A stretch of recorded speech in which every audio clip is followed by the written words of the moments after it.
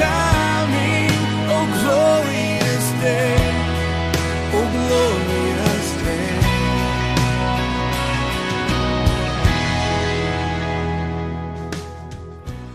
And it is Jesus who makes this a glorious day.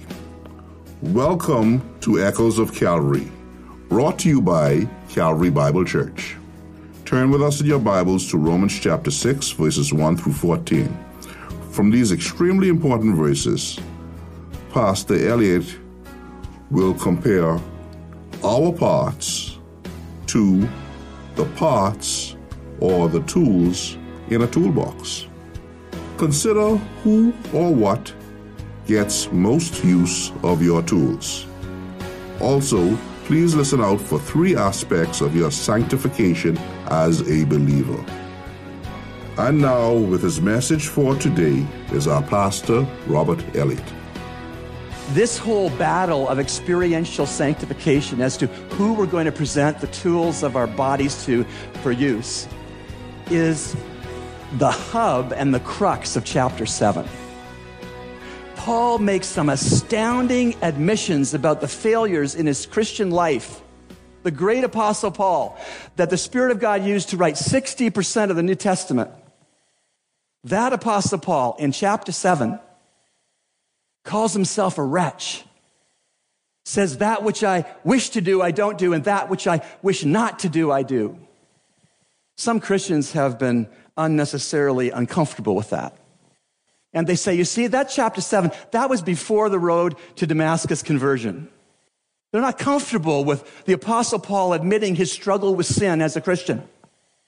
But that makes no sense in the logical flow and the logical argument of the book of Romans.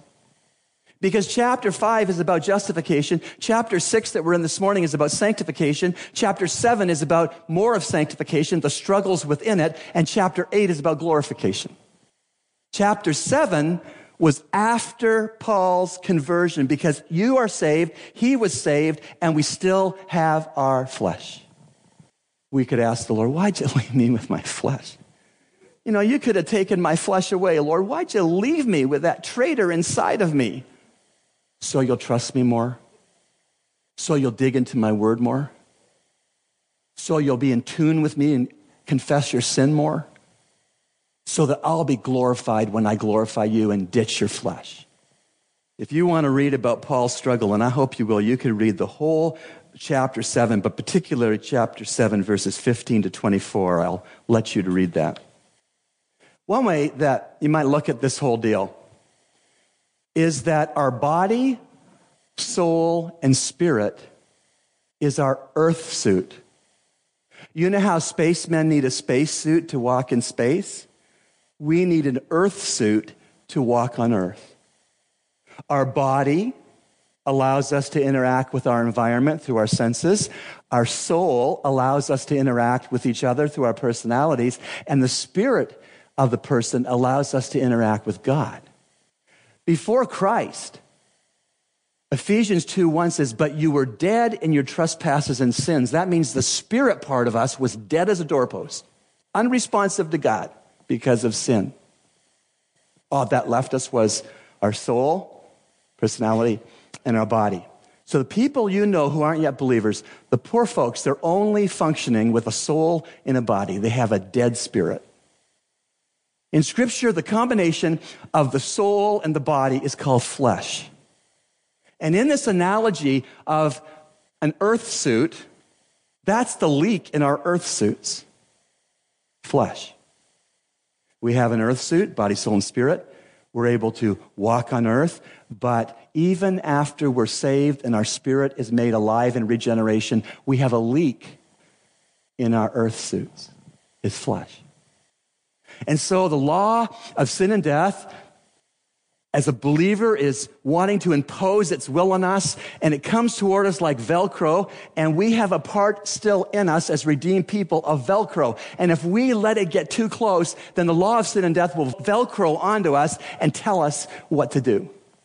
That's what it used to do before we were saved. The flesh, before you were saved, said jump, and all you could say was how high. Now, if you do get re-engaged to the law of sin and death through not minding your flesh, then you can say to that, I'm no longer going to be a slave of unrighteousness. Jesus Christ has delivered me from that. He's given me co-crucifixion with him, co-burial with him, and co-resurrection with him. He's imparted to me the gift of the Holy Spirit, the precious gift of the Holy Spirit. Buzz off. Can you say that in the Bahamas? After I blurted it out, I thought, maybe I'm not allowed to say that. If I offended anybody, I'm sorry. Happened to Paul. Don't be arrogant to say it couldn't happen to you. It happened to Paul. It can happen to me. Let me illustrate being in Christ. Got this 3x5 recipe card. And I've got this Bible. Let the Bible be Jesus. And at the point of your conversion, when you trusted him alone to be your Savior from sin, the Spirit of God baptized you into Christ. He placed you into Christ. You're there for good. You can't even take yourself out of Christ if you're genuinely saved. You're in Christ. Now, if I gave this Bible to one of you who's taking the ferry to one of the family islands, and you took this, my Bible would get to Abaco, but guess what? So would the 3x5 card. Whatever happens to the Bible happens to the 3x5 card that's in it. You're in Christ. Co-crucified, co-buried, and co-resurrected. You don't have to be the slave to the law and sin and death. You can present your tools as instruments of righteousness. Maybe this is just sure ringing true to you. Truth be known, this is ringing true to every Christian in the sound of my voice. But maybe this is really ringing true to you. Maybe you've been living out of your flesh as a Christian for not a week, not a month, not a year, but years, not knowing the victorious Christian life. Oh, believer, know that God has so much better for you.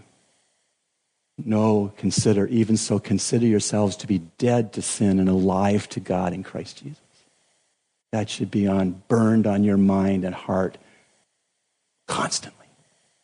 Romans 6, 1-14 is teaching us that being in Christ is the huge key to understanding experiential sanctification. Now moving toward the end of this sermon, let me remind you of some key terms that we've seen in verses 1-14. You ready? Crucified to sin. That is, we no longer have to be sin slave. Buried. Our old life has been put away. Don't dig it out of the grave. Resurrected to life. We now can respond to the Holy Spirit and thereby live a brand new life that Jesus said in John 10:10, I've come that you would have life and have it more abundantly. Sin singular. That's the law of sin or the law of sin and death.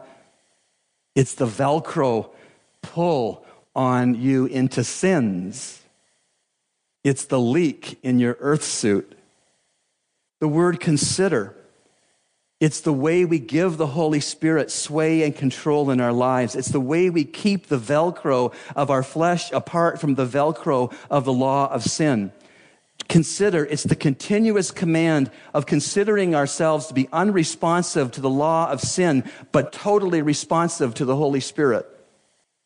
The term also still in the 14 verses. The members of your body. We said the members of your body are the tools we have in our toolboxes. Our eyes, our ears, our mouths, our minds, our hands, and our feet. Capital One's 800 number doesn't work in the Bahamas, by the way. I thought you should know that.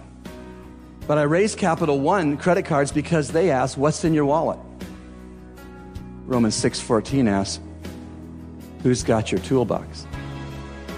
Who's got your toolbox? Who's got your toolbox? Thanks, Pastor Rob, for your message today. And now it's time for Youth Talk with Pastor Nicholas Rogers. Good morning. This is Pastor Nicholas, and I serve as a youth pastor here at Calvary Bible Church. And today we want to continue our series on lifelines and talk about friendships. And last time we talked about how God is a friend that we can look to and how he showed the example of being a true friend. And today we want to talk about how godly friendships help us grow. You see, we need to find those people in our lives who are going to be real with us, who's going to tell us the truth, even though it may hurt, but it's for our own good.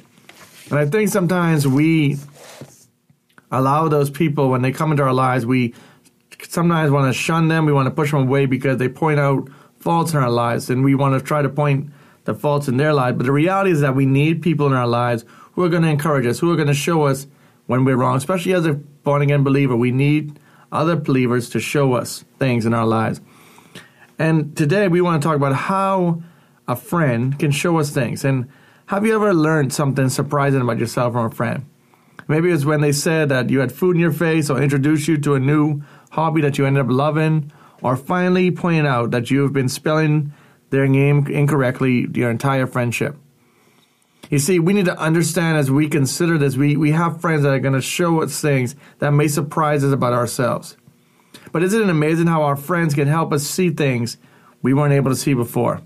Sometimes our friends help us see our weird quirks, the weird things that we do. Sometimes they help us to see our best qualities. And sometimes they help us to see the areas of our lives that we still need to grow in. And the reality is that we are in a time, especially as a teenager, you are in a time where you are growing to become that young man and that young lady who God wants you to be. And you need people to talk life into you. You need people to encourage you. You need friends to come alongside of you and to help you. And we want to talk about how these lifelines and how we need these people. And I could think of Who Wants to Be a Millionaire? And as you think of that show and you think of, I want to get a lifeline. I want to call a friend who can help me. And I think that that's the same concept here, that we want to call a friend who's going to help us, who's going to be there. You see, there are so many reasons why we need friends like this. Because we need friends to throw us a lifeline. When we're drifting, it's not usually one sudden movement that gets us into trouble. It's more like a series of bad events that slowly pull us away from who we want to be.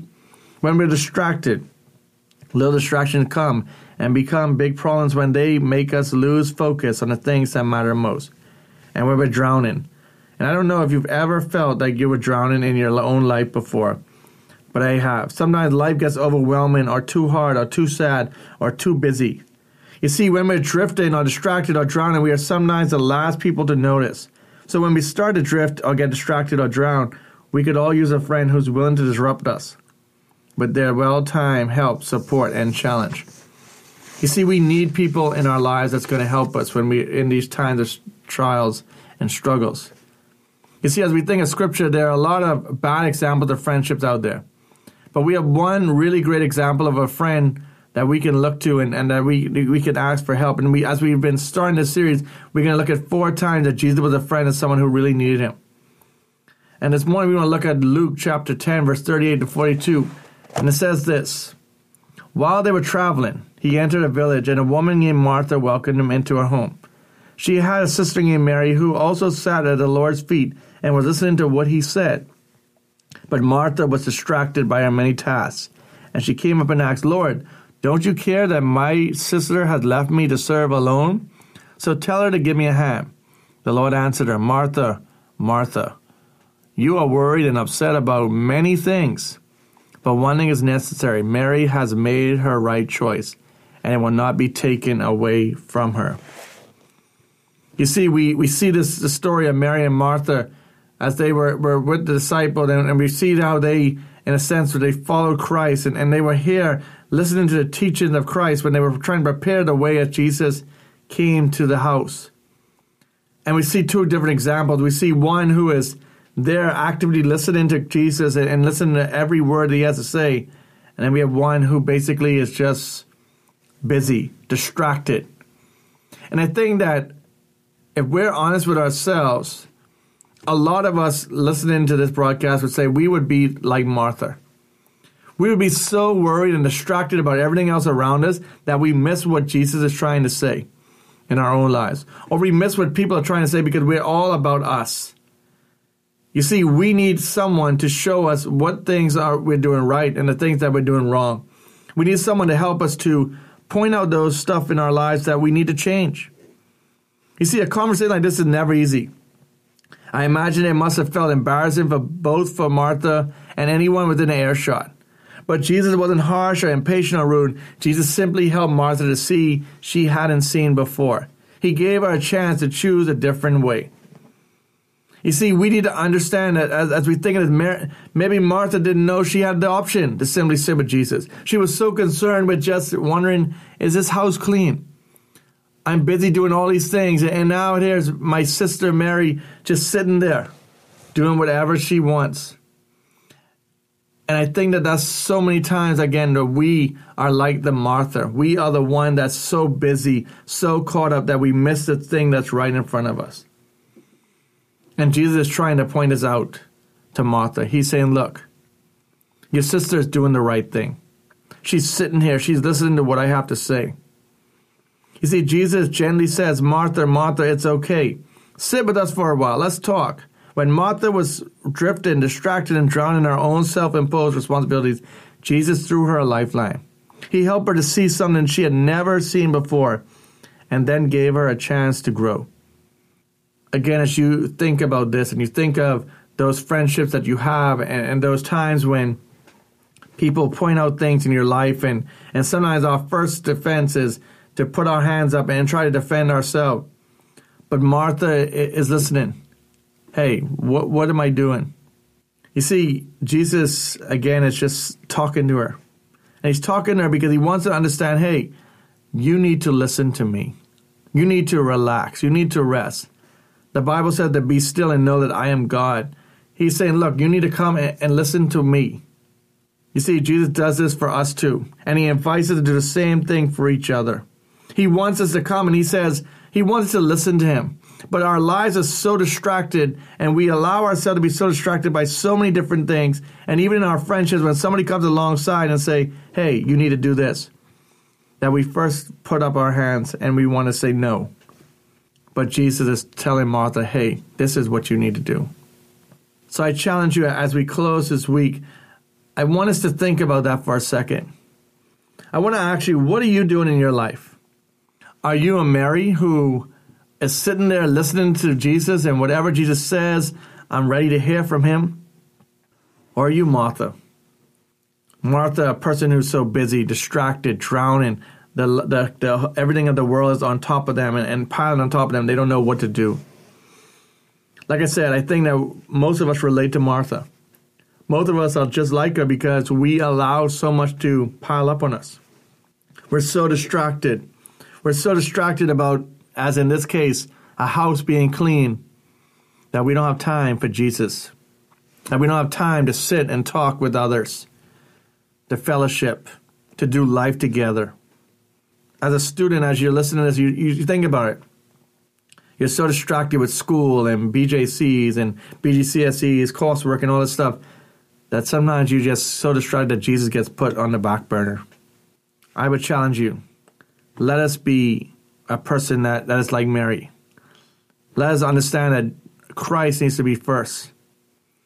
Yes, those things of education is important, but Christ is the ultimate. He's everything to us, and we need to listen to him. And we need to spend time in his word and spend time in prayer, because this is what's going to carry us through every day of our lives. Because it's never going to get easier.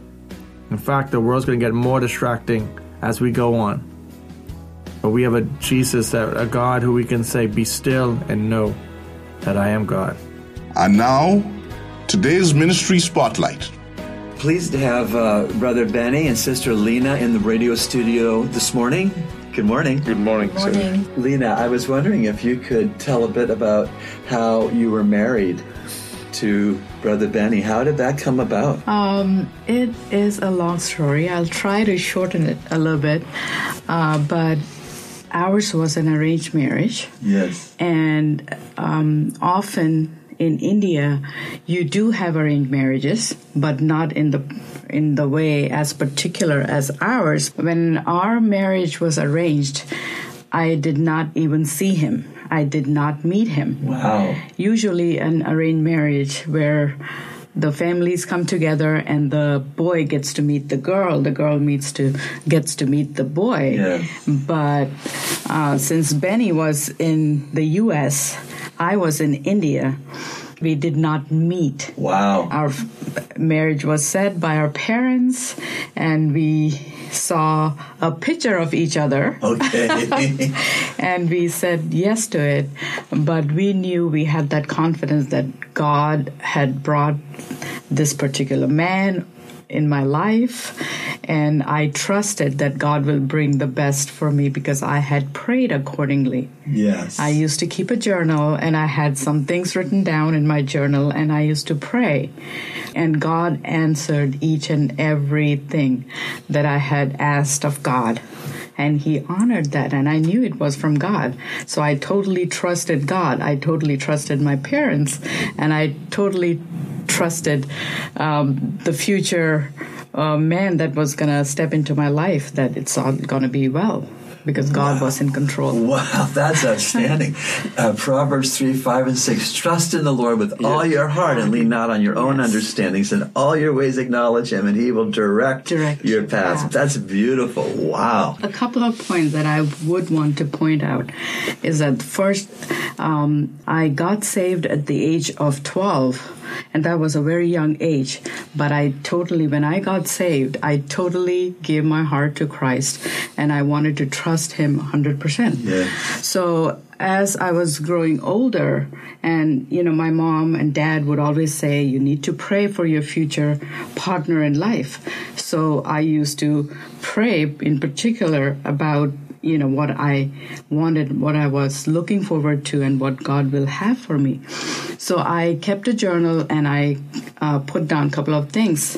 And the first was, I come from a family, 2 kids, so I always wanted to have a bigger family. And I said, God, I want to go into a family that serves God, are in ministry, and are serving you. And another point, God, I want you to bring a man in my life who will not ask for dowry. The dowry system is very prominent and is a social evil. The boy's family can ask the girl's parents for any amount of money as dowry. It can be in thousands of dollars. And the girl's family has to come up with that amount in order for the man to marry their daughter. I prayed. That was very specific for me. I said, God, I will not marry a man who will ask my parents for dowry. And I know you can do this in my life. And I'm ready. I used to tell my parents, I'm ready to live in your house forever and not marry. But I will not go with a man who will ask you for dowry and give you tears in your life. So when his proposal came, this was a family that served God. And I said, God, this is awesome. His family and him, they did not ask for dowry. And I said, God, I put a check in my, I said, God, you're answering my prayers.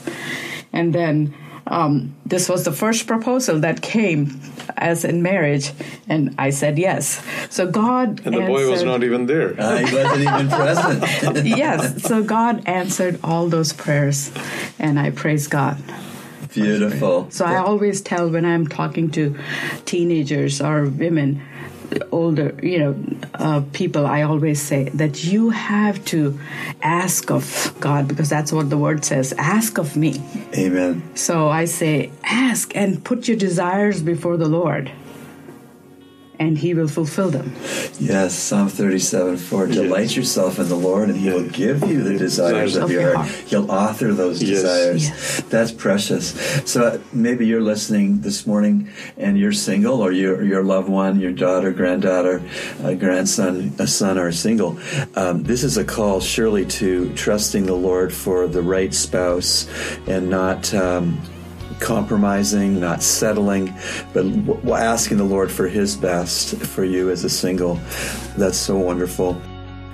You have been listening to The Echoes of Calvary, a radio ministry of Calvary Bible Church, Nassau, Bahamas. Due to concerns regarding COVID-19, we will not have a worship service today at our location on Collins Avenue. Instead, we will be streaming our service online this morning at 10:30 a.m. You can gain access to the service at www.calvarybible.org.bs, or You can find us at CBC Body on Facebook. Our stream will also be held there. We encourage your comments, and you can write us at eocradio@gmail.com. That's eocradio@gmail.com.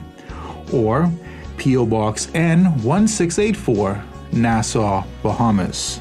And remember, everyone needs the Savior.